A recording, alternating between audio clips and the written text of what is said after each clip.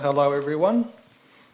So for the last 2.5 years, an Australian research team has been exploring the issue of injury associated with work in hot conditions. So this has been done at the population level.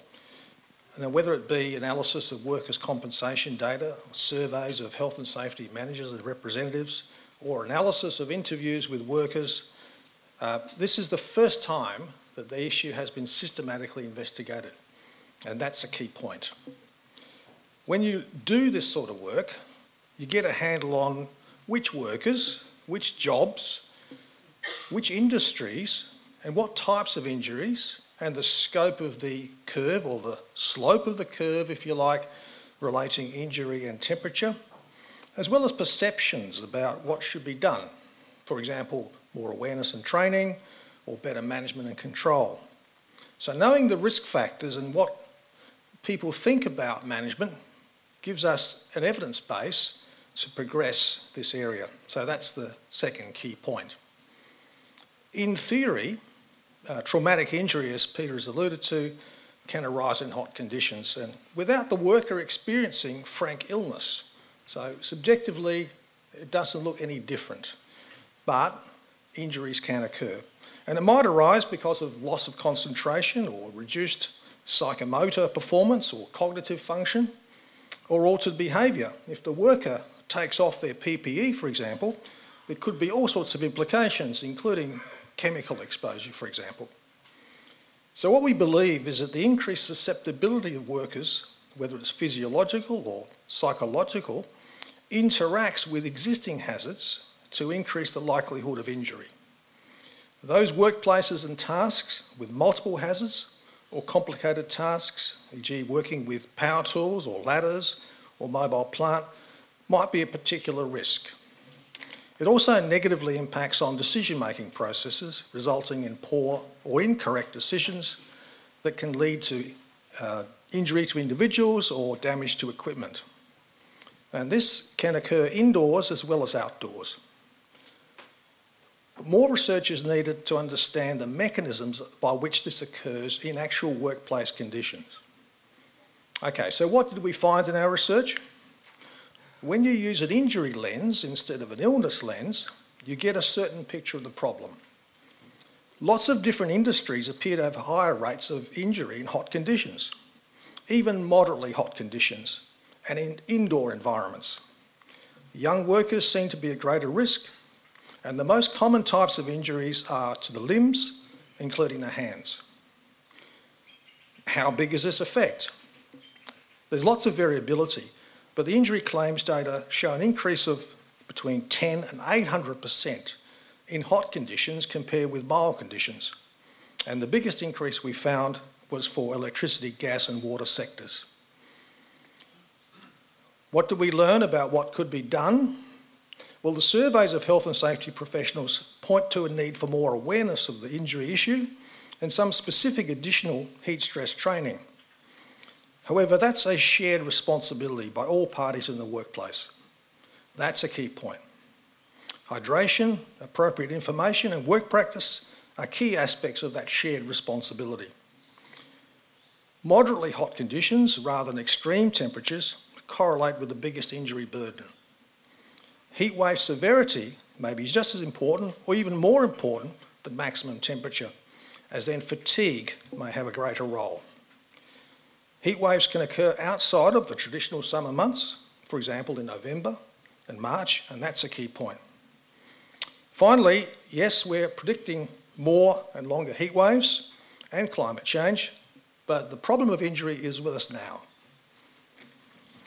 Thanks very much, Dino. I think that sets the scene very well for us. So, Sandra and Chris, so clearly if somebody's actually acutely suffering heat stroke, we hope they won't be working, but what are the safety outcomes that you might see associated with just working in hot temperatures? Okay, I speak from lived experience, I think is the term now. When I was growing up in New Zealand, my first job was picking raspberries, and I think I was probably 11 or 12. And I went with my older brother he found the work. Was there any training provided about working in hot conditions? You mightn't think New Zealand is that hot, but in places it can be. No training. The employer was like many employers and wanted production. So they wanted that bucket filled with raspberries as quickly as possible, and they wanted them as least squished as possible. So that was the extent of the training. So I picked like mad because I was trying to save some money to buy Christmas presents. I think I made it to lunchtime. Was there any water on site? We didn't drink water in those days. Was there any sunscreen? We didn't use sunscreen in those days. Did I wear a hat? No, didn't like wearing hats. So by lunchtime I was quite ill. I had sunstroke. I decided against operating machinery and riding my bike home, so I pushed it home, and I think I spent the next 2 days flat out on my bed recovering. So I guess the early stages, you would want to see what is the workplace climate like? Is it safe for people to speak up? Is there a heat policy, and who knows about it? Is the culture conducive to positively prevent people getting to the point where they start to feel ill and at potential risk of injury? In our line of work, we don't see the positive stories. We get calls from people every day, women and very vulnerable, predominantly migrant workers who have reached a point where they're in crisis at their workplace. And many of them report that they feel punished, they feel targeted if they do speak up, if they're feeling affected or they think themselves and the rest of the workplace are at risk. So we need to get beyond that in terms of how we address this issue, how we approach the issue in the first place.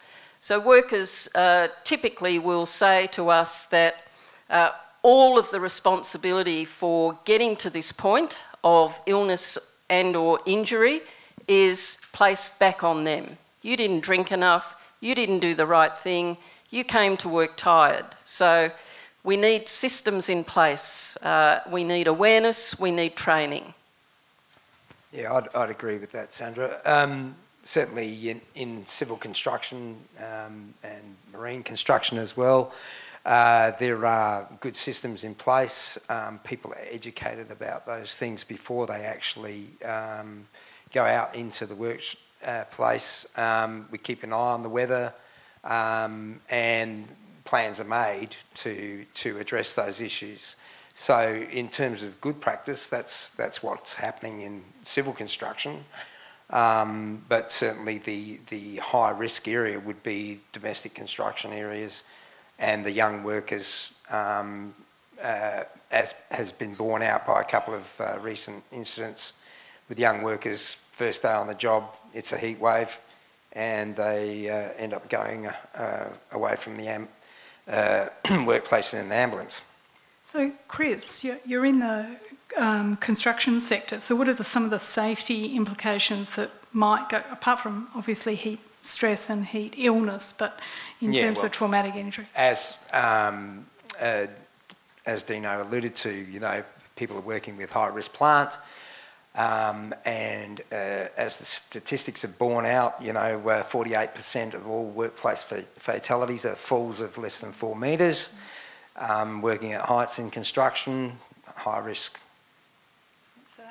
It can be a lethal mix. It would be. Martin, the regulators, I know, across Australia have historically been quite well aware, particularly in South Australia and Queensland and the Northern Territory and Western Australia, about heat illness. But how focused are you on, have you been and are you in the future on heat-related injuries caused from working in heat? That's correct. We have been very focused on it, and it's still pretty high on the priority. The 12 months I've been at Safe Work SA, we've undergone a lot of change, and part of that is some capability development for our inspectorate. I think it's critical that the inspectorate maintain their competency, knowledge and experience in the new and emerging issues, because work's very different to what it was 5 years ago or 10 years ago, and the environment in which we do that work is very different. So before I came here, I was working on mining construction companies around Australia, Papua New Guinea, Brunei, Indonesia. Yeah, some hot places, and they're all very different. So some were 3,000 metres up a mountain, and when it was beautiful, it was beautiful. But when it wasn't, it was in cloud and it was wet and cold and miserable. And then Simpson Desert, northern WA, South Australia. The challenge I had was, how do I, as a head of safety for that organisation, interpret research, interpret what the regulator is focusing on, and what's reasonable and what's enough? How much is enough for you to do the right thing? So I'm hearing that the regulators are focused on it. How much do you think the inspectors are thinking about the risks like falls from height when perhaps you're fatigued and your concentration's lapsed? It's really relevant because as an inspector and certainly as a regulator, when you're going on sites and you're looking at the consequence of an event, and that may well be fall from heights, and generally the easiest option or the conventional way of looking at is at the practical aspect of it. Was it barriered? Who's had training? What's the procedure say? Has that person been trained in the procedure? Is there a bit of paper that's going to protect that person? Inspectorates across Australia have never really looked at the behaviours or the design of the task. So is the procedure does that really consider the risks, hazards and risks in the design of that work? Have they really dug down? Because we've all had procedures where we've looked at it and thought, that's a great 55-page document. But that's not going to save anybody from falling off an edge. Is the design of that procedure or the way it's written forcing a type of behaviour which encourages people to take shortcuts? And by taking that shortcut, you expose yourself to a risk and then you're injured. Now, I don't think what we've always looked at in the past is the other issues, such as the effects of heat stress and illness, as to how does that affect people's cognitive ability? And is there some other relevant information that's impacting on their decision making which caused them to do that? So I think from an inspectorate point of view, we've got a bit of work to do to work with our work environment unit to make sure that we're across the latest research, that we understand it, that we're considering it in our site visits, and we're talking to employers and workers about it. I guess it all links back to fatigue as well, doesn't it? And I know that the jurisdictions are working with industry and unions, in fact, to develop fatigue codes.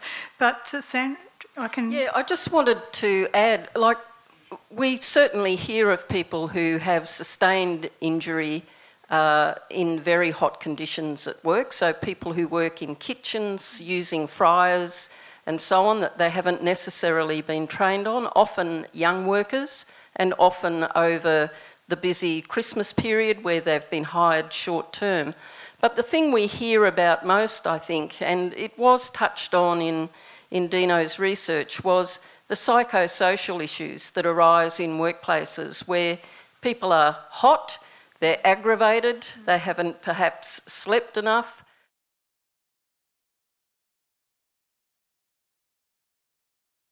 Is there a temperature at which people are allowed to stop work? Perhaps I might start with you, Martin. Yeah, from my perspective, no, there isn't. So I think you've got to look at individuals, look at the environment you're working in, looking at the task that you're doing and the way that you're doing that task, and then taking on board the individuals who are doing it in the physiology. So I think it's probably a bit dangerous to put a temperature limit on work, unless you are considering the other factors in part of that risk assessment. So I think once you start having workers who are suffering the effects of heat stress, then that's too late. It really needs to be brought a lot further forward and considered in the planning stage and certainly the design of the work.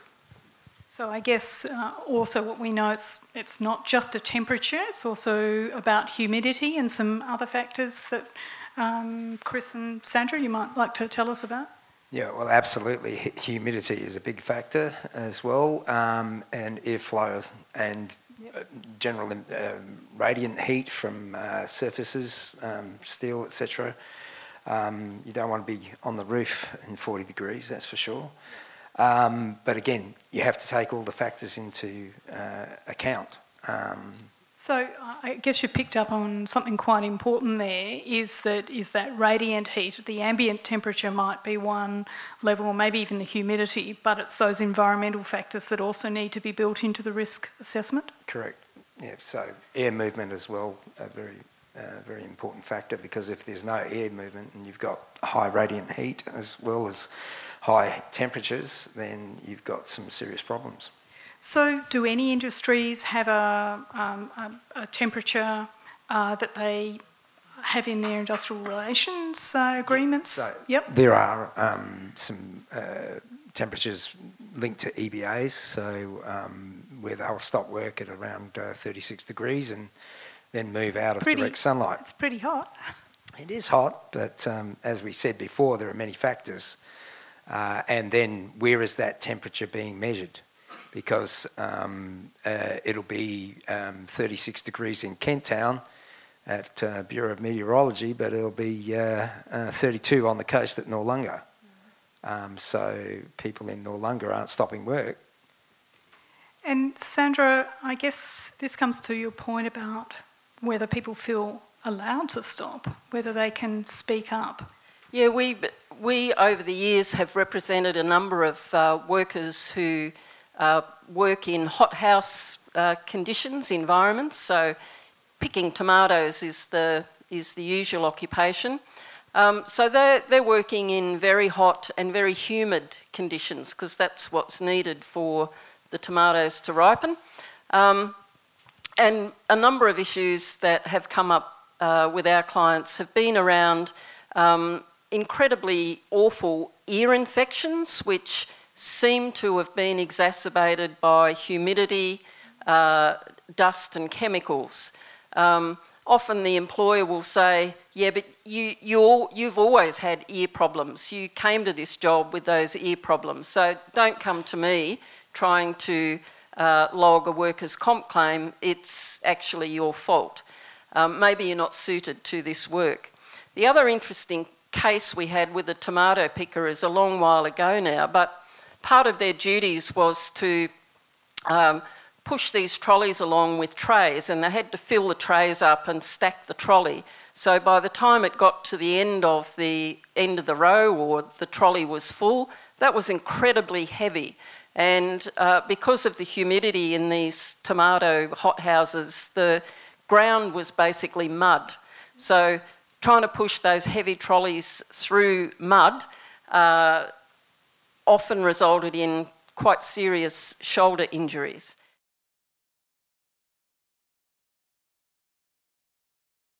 In those situations, we've all got a duty to look after our own health and safety as well as that of each other. So in that situation where you've got vulnerable, well, any worker, but particularly vulnerable workers, that they have a legislative right to stop work, to raise these issues, to address it with their employer. And I think there's probably a reasonable proportion of the working public who don't really understand that there is a law behind it that gives them that support. Another aspect of it is organisational culture. So if you do have a culture that's beating workers down in that respect, then quite often they don't know they've got a legal right for that duty, but they also don't understand that they've got a voice that they can raise. So I suppose it's giving them the understanding of what the law says and supports them, but also what the regulator can do, or the educator half of our business can do, as well as the industry groups and other support groups that are available to them.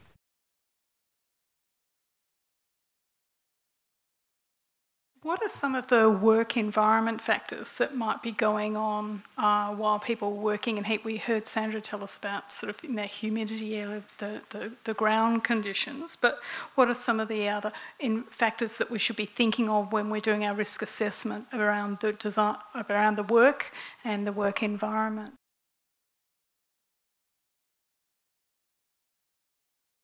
So I think for me, it's really starts at the design.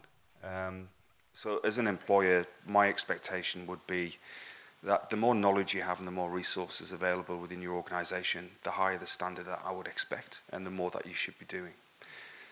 That said, I appreciate that sometimes it's difficult to interpret best practice, but I would expect certainly tier 1, 2 builders and large companies and multinationals that they should be engaging people with the right skills to help them interpret that. So it's not a level playing field for everyone from my perspective. I certainly expect more from the larger organisations. When you get organisations like that do voluntarily comply, it allows us as a regulator to help and focus our resources on the people that really need support, which is the smaller organisations and vulnerable groups. So I think when it comes to managing those risks, it's understanding the design of the task and the work. That would then help to support, to write the procedure. I'm a firm believer that procedures don't save people's lives. But it's important that you have a process documented which understands how that work is done in the environment with the people that you have. Then you can apply the adequate controls to those tasks. And again, it's not a one-size-fits-all. And it's something that organisations should look at for every place and every time that they do that, because depending on the environment, the same task might require different controls. What might some of those environment challenges be, and what might some of the controls be? Depends on your work environment. I mean, if you're in a marine environment, you've got to consider the swell as well as the ambient temperatures and radiant heat, and what's the task at hand, and is there a storm front on the way? If you're working in the foundry, you've got a more fixed environment, and perhaps there are methods of isolating workers from the heat sources and creating artificial airflow as well. Whereas if you're on a barge doing some dredging, then it's unlikely that you'd be able to create artificial airflow. So yes, it's horses for courses, and we have to apply what's reasonably practicable. You're right there, Chris, because even things like fairly innocuous tasks in an environment that's not too hot or humid, but you add things like welding hoods to the equation, then suddenly what can be a fairly medium heat, low risk, low humidity task suddenly becomes a higher risk task because of the equipment you're wearing. Exactly. So some of the powered air respirators that you're required to wear when you're removing asbestos, for instance, you've got to have a negative air pressure units inside the asbestos removal room, and all the PPE. You'd be pretty hard to manage the airflow in some respects. So what's some practical controls that will be operating then? Well, that's the $1 million question. Some of the PPE is very advanced in that it has its own airflow, but I personally wouldn't like to be doing that job on a 40-degree day. So is that things like job rotation, though, that would then go, so you're monitoring your workers? Yeah, absolutely. Yep. You're going to have to employ those other control measures like job rotation, etc. Yeah. And even things like heat vests and cool packs applied to the body, and external ventilation. There was an employer a few years ago on a mine site, had a number of slushy machines which were just stocked 24/7 so that people could have iced slushies at the drop of a hat, and that helped to bring down core temperature and help keep them cool. So not advocating that you go out and buy a selection of slushies for the workplace, but it was a control that they viewed was worthwhile investing in, and it had a benefit.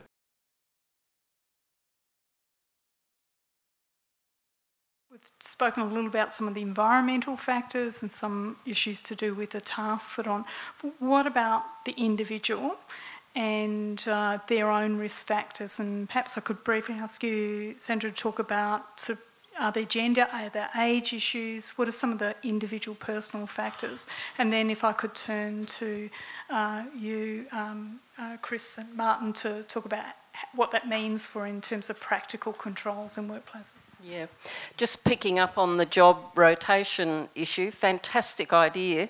When you talk to anyone in the community sector who is relying on government funding. Perhaps they're an NDIS supplier. The flat answer will be we can't afford that. Yes, it would be great to have backup workers, particularly where maybe care workers are travelling around, often in their own vehicles, so the air conditioning may or may not work on a hot day. Those community workers whose job it is to go and monitor people whose health is at particular risk during a heat wave. How much thought do we pay to their working conditions on a day like that? Enormous responsibility if you combine a heat wave with a power outage and people in their homes are relying on equipment to keep them alive, basically. So job rotation can be used in some industries, but in the community sector, there just isn't the funding for that sort of what an employer would see as a luxury.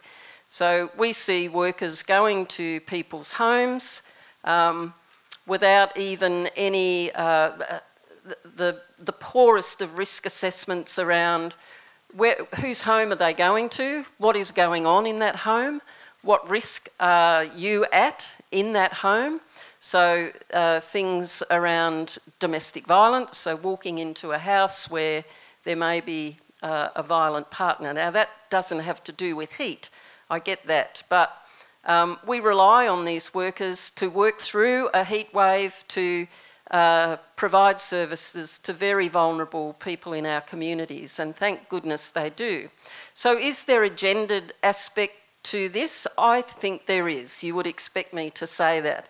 So around things like a heat wave and perhaps inability to get quality sleep, let's talk about women who are pregnant.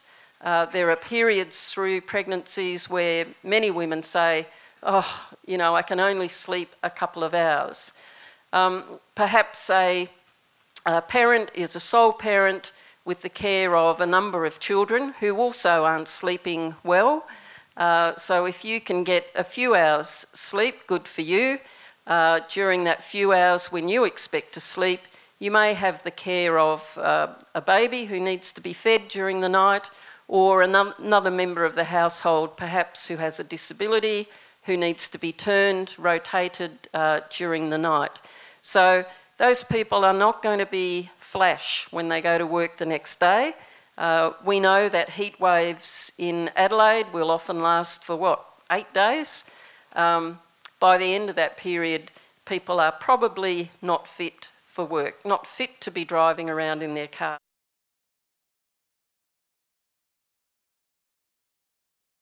Are there some other individual factors that we need to be thinking about in terms of risk of injury?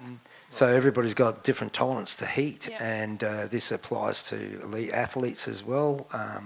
Some people can go out and play football in the early part of the season and not suffer, but others are suddenly being carted off the field and needing ice vests and hospitalisation. So yes, everybody's got different levels, and of course, as we know from public health warnings, the very young and the very old are the big risk factors.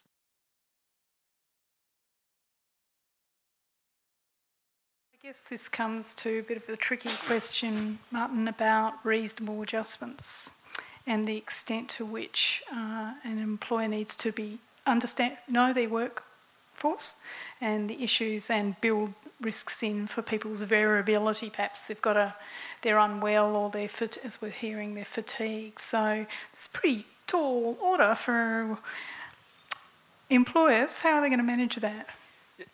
Look, it is, and there isn't a silver bullet answer. But I think what I said before about larger organisations, more mature organisations, or those with a mature safety culture, the larger multinationals and tier 1 and 2 building companies, the expectations is that their standards should be higher because they have the resources and the people available to breathe life into that.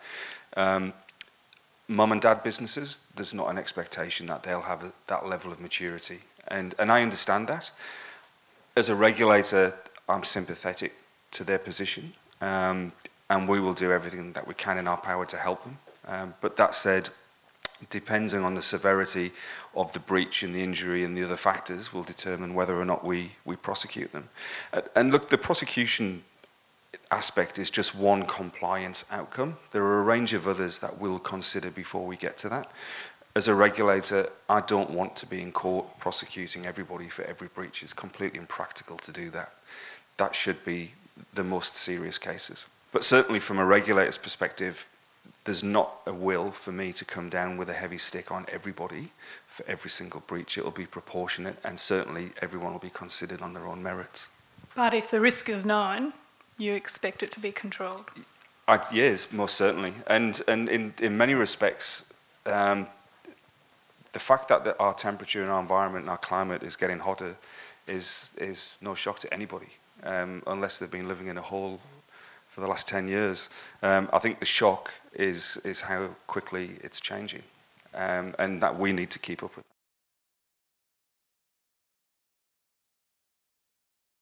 So, Chris, you're representing the construction sector. Here's a sector that routinely works in hot environments. You've alluded to working on roofs and places where there's lots of radiant heat going on. So what are some of the practices that you're seeing out there that are good practices that we should be paying attention to? Yeah, so certainly there's a lot of education in terms of the requirement to keep hydrated, have processes in place for rest breaks, shade obviously is a big one as well, because you can work longer if you're in the shade. So portable shade equipment supplied during the weather, job rotation, crib rooms that are air conditioned to rotate through. Those are the best practice sort of principles that are applied. Certainly this more simpler control measures that are used by some sectors, like the housing sector, start early and finish early. Yeah. We just simply knock off by 1 o'clock. So what about fatigue, and what you Martin, reminded us that health and safety is everybody's responsibility, and workers have a duty to look after their own health and safety. So what is it that we can do when in those periods when the temperatures are rising to actually look after ourselves, and particularly around fatigue and those issues? One of the important things for me in relation to fatigue is it's not just lack of sleep that brings that on. There are a lot of other factors in there as well. So diet and stress and anxiety and those other things can affect it. The other thing I would say is we're quite fortunate, Adelaide, is to have a really advanced research and academic footprint here in the Sleep Research Centre. Dr. Siobhan Banks, I spoke to her a few years ago and took her and some of her colleagues to PNG to do some research for us in there in relation to fatigue. Completely different, same sort of risk, but in a completely different environment. Different food, different work patterns, different altitude, different temperatures, different culture, different people. The issue there wasn't necessarily the fatigue on site at work, it was back in the village on their week field break, and that they were actually turning up to work fatigued. So I think in relation to that, it's not necessarily looking at fatigue in isolation, it's going back to that planning stage and design and considering the other factors that are relevant on it and actually looking at it holistically. So, have either of you got some suggestions, practical suggestions about fatigue management when the temperature's rising? We talk about compassion fatigue in the caring sector. It's a different type of fatigue, but we know that good workers, often very low paid workers, slog their hearts out because someone has to do this work and they find it rewarding. But there's nothing like a crisis period, like a heat wave or like a bushfire, that will bring all of that discomfort, discord, resentment to the surface. So we talk about that as, managing worker burnout is really important as well, because I hate the word resilience, but if workers feel strong and feel that their contribution is valued, they're going to be less likely to fall over at a time when we're all challenged by environmental considerations. I think that's a really interesting point that comes to a conversation we were having about the interrelationship of all of our hazards. In fact, that working in heat is not something to consider in isolation. Perhaps, Chris, with your practical insights, have you got any comments on that about heat just being one of the hazards that needs to be considered? I think you've hit the nail on the head. There's many attendant issues in the workplace. We need to be cognizant of all of those factors and have to obviously incorporate them into a holistic approach to risk assessment for the task at hand. And obviously the great one is to look out for your workmates. So if somebody's not looking like they're faring too well, understand what the signs are, and then apply appropriate first aid. I think that's a really great point. Look, I want to go to one of the elephants in the room here, which is, what about for those workers who can't stop work? Perhaps they're emergency services, they're AMBOs, they're firefighters. Martin, what happens there? Yeah, so from my perspective, and certainly I've been on sites and projects, another good example is people like shot firers, drill and blast engineers in the mines, working 300 metres at the bottom of a pit. When I was at Prominent Hill, it would get to 58 degrees at the bottom of that pit. So it's about the controls that you apply, because there are quite a few jobs that really you can't not do. That doesn't mean you can't control them in some other way. So job rotation, the use of air-conditioned buildings, portable buildings that you would put on site, the PPE, access to water, electrolytes, the training, that sort of thing. Another big one for me is you can have all of those controls on site, but if you've got an organisation that's got a bad culture, that's going to smash down the individual that puts their hand up and say, I'm really tired, then that's a waste of time and money. Because if somebody's frightened to put their hand up and say, I need to stop work, then all of the other stuff becomes a bit of a moot point. So culture for me is another big one. So that goes to people feeling that they actually have the power to stop. Look, we've just started to touch on one of the really important ones about PPE. You mentioned when we started, Chris, the conversation around masks and those sorts of things, but I understand in many sites it's now a requirement that people wear long longs, as you put it. So, what do you do when the PPE itself is actually creating some of the issue?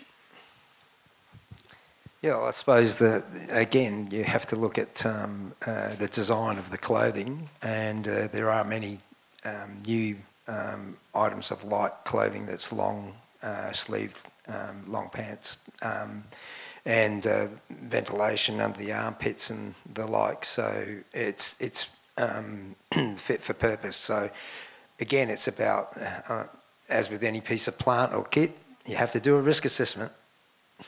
And one of the complaints we get from a lot of women working in construction or other male-dominated industries is when the employer provides the clothing that is required to be worn, it's men's clothing, so it doesn't fit.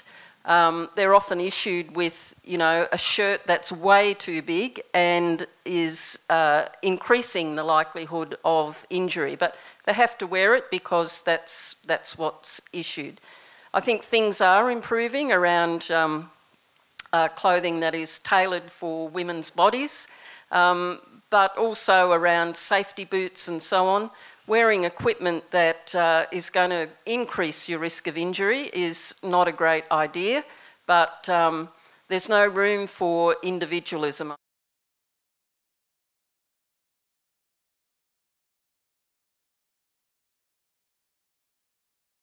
We're very lucky today because in the audience we've got some extra experts, so I'm going to throw to them. And Ross, I was wondering if you'd like to make some comments around what we've heard today. And are there some points around designing and managing working in heat that you think we haven't actually picked up so far? I think we've touched on most of the points. One that comes to mind in particular is the pre-planning of work. And this comes from a number of different directions.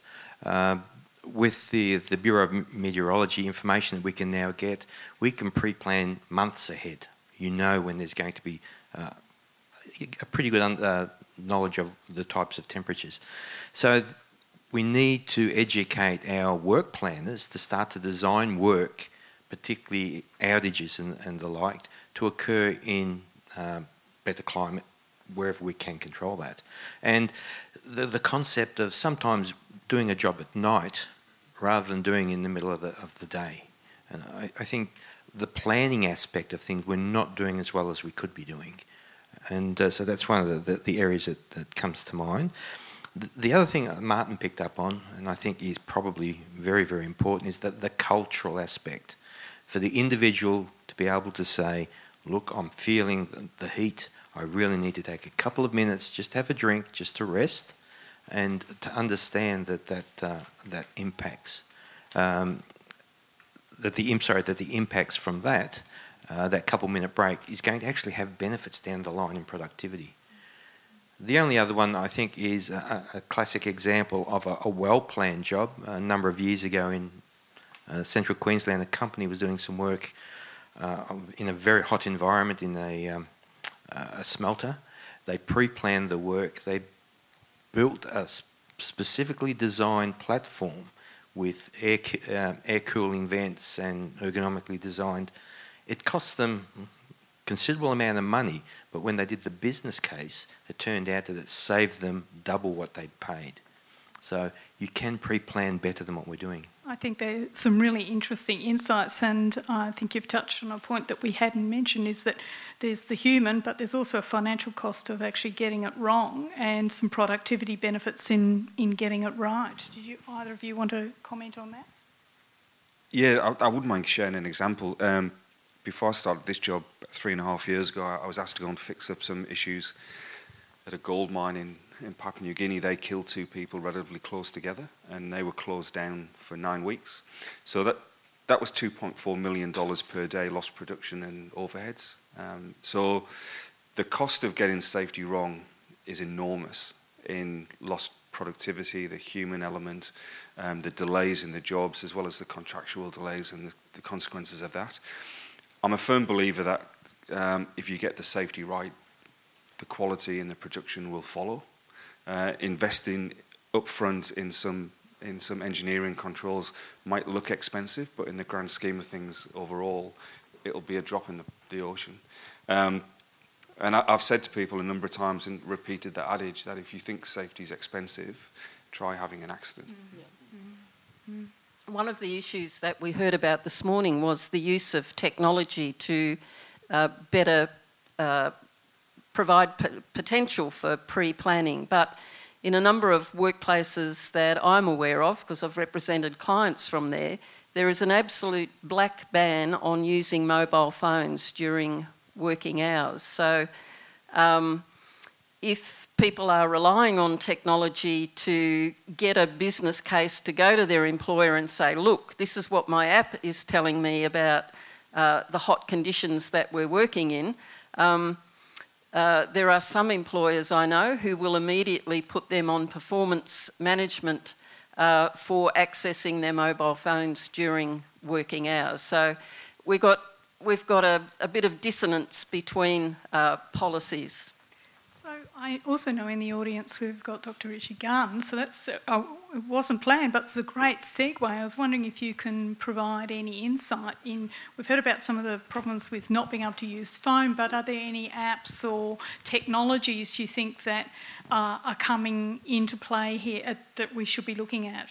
We can't advocate physiological monitoring for everybody, but I think you've asked a question about where people are, where you're in a real emergency situation maybe, or maybe essential maintenance has got to be conducted. I think in those circumstances, if you can't solve it by problems like ideal solutions like job rotation, then I think you do have to consider physiological monitoring. It's relatively easy these days. It's not.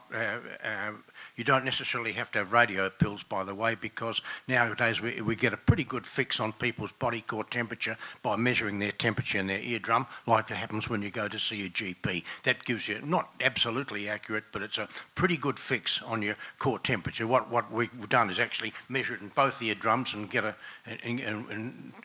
go by what is the maximum reading that you can get. So your message for us there is that in some limited circumstances, biological monitoring and high-risk work may have some benefits.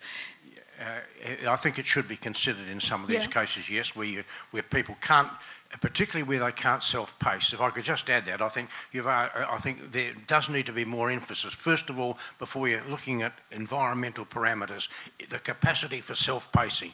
This is really perhaps the most important thing you need to be looked at. I learned this a few years ago. I was doing a study on some people exposed to a lot of solar radiation, working all day out under intense sunlight. The average dry bulb temperature during the day was about 39 degrees, and we didn't get any casualties. But because people were able to, and their body core temperature was under control, because what happens is when it gets hotter, your productivity drops, and that's a good thing. But I also looked at a group of shearers, and it's different for them because when it gets hot for them, they override the natural tendency to slow down because it'll affect their pay. And we actually monitored their output because they keep a record of their tally of how many sheep they shear, because that determines how much they're going to get paid. And we found when the temperature went up 39, 40, the number of sheep they would shear per hour would still stay the same. And so what happened in their case, unlike the other outdoor workers I mentioned, their body temperature started to go up. So I think the first thing you've got to look at, what is the capacity for self-pacing? I think that's a really interesting insight, and I guess it goes to your point, Martin, about culture and trust. Yeah. Sorry. No, go on, Sandy. I'd like to make a comment. Australia's put a lot of effort into filling job shortages that Australians apparently don't want to do. And that is around perhaps at harvest time in agricultural areas. So we're looking more and more at drafting our workforce from overseas countries, so bringing in perhaps seasonal workers or 457 workers. And I honestly don't know what proof those employers have to provide about their work health safety practices and policies. So I would suggest that one way of making people a little bit more accountable would be to produce their well-researched, well-written, well-implemented heat policy if that work is going to be carried out in high-risk areas. So I know that in the audience we're very pleased to have John in from the Bureau of Meteorology. Your organisation provides invaluable information to Australia on this. We've heard about the importance from Ross about pre-planning. So what can the BOM offer us in terms of information to help us plan ahead for not just heat waves, but as we've heard, just high nighttime temperatures that might increase our fatigue? Yeah, well, certainly our observational data set is pretty good and will improve over time, particularly as the Internet of Things starts to take off. We'll become a very, very large big data organisation as we start to aggregate all those data sources. So think about virtually any place that wants to put something on the internet in terms of monitoring will have it. That's the intention. In terms of the outside environment, we'll be assimilating that into our supercomputer, and our numerical modelling will be ensemble-based, so you'll have probabilistic forecasts in terms of certainty of forecasts, as well as very high-resolution data to look at. So there's prospects of actually a lot more data coming out, and when we get that flood of data, it really should probably be objectively taken up best by machine-to-machine responses in terms of actually getting the real productivity from it. In terms of what we're doing right now, we do have capabilities in giving seasonal outlooks, and indeed extremes outlooks will be provided on a 12-month looking forward basis, probably in about 3 years' time, for agriculture. So who else wants it is the question. Who else wants to partner up with us to find out how they can use it is really the answer, really real question. The Bureau has taken on a customer-centric approach to its strategic plan only in the last 2 years. So we're looking to how we can partner up effectively to get people using our data better for impact and value, and we have a zero lives lost philosophy. So we're looking for that outcome wherever we can partner up. We're having incredible cut-through with emergency services and high levels of government in terms of the pickup of our data. We're not having the same impact across business. So, and we are endeavouring to make those inroads. So I'd just like to ask our panels to just give us some take-home messages. And perhaps I might start with you, Chris, first. And what are some, some succinct messages for us to take back to our workplaces to think about working in heat? Well, I think the key messages are that you take notice of your own capability to withstand heat, and keep aware of upcoming weather patterns, hydration, and watch out for your work, mate. And I think supporting people to speak up in their workplace and not be victimised for that is really important. So having engagement of all parties in a workplace to design a good heat policy based on invaluable research. We need the evidence to know what we need to be doing and not doing. I think that's really important. For me, it's about creating the right culture. I'm not sure whether Scott knows, but I did a walk and talk at the ASC yard a few months ago, and I did it. Yeah. And that was a really good example of an organisation that has that culture. So, because when you go around and talk to people, they were quite happy to stop, and it was a pleasure to go into that sort of environment. To get there, if you're not certain how to get there, come and ask us. So I'm trying to engage industry, and I'm trying to work with our partner agencies to be more open and receptive.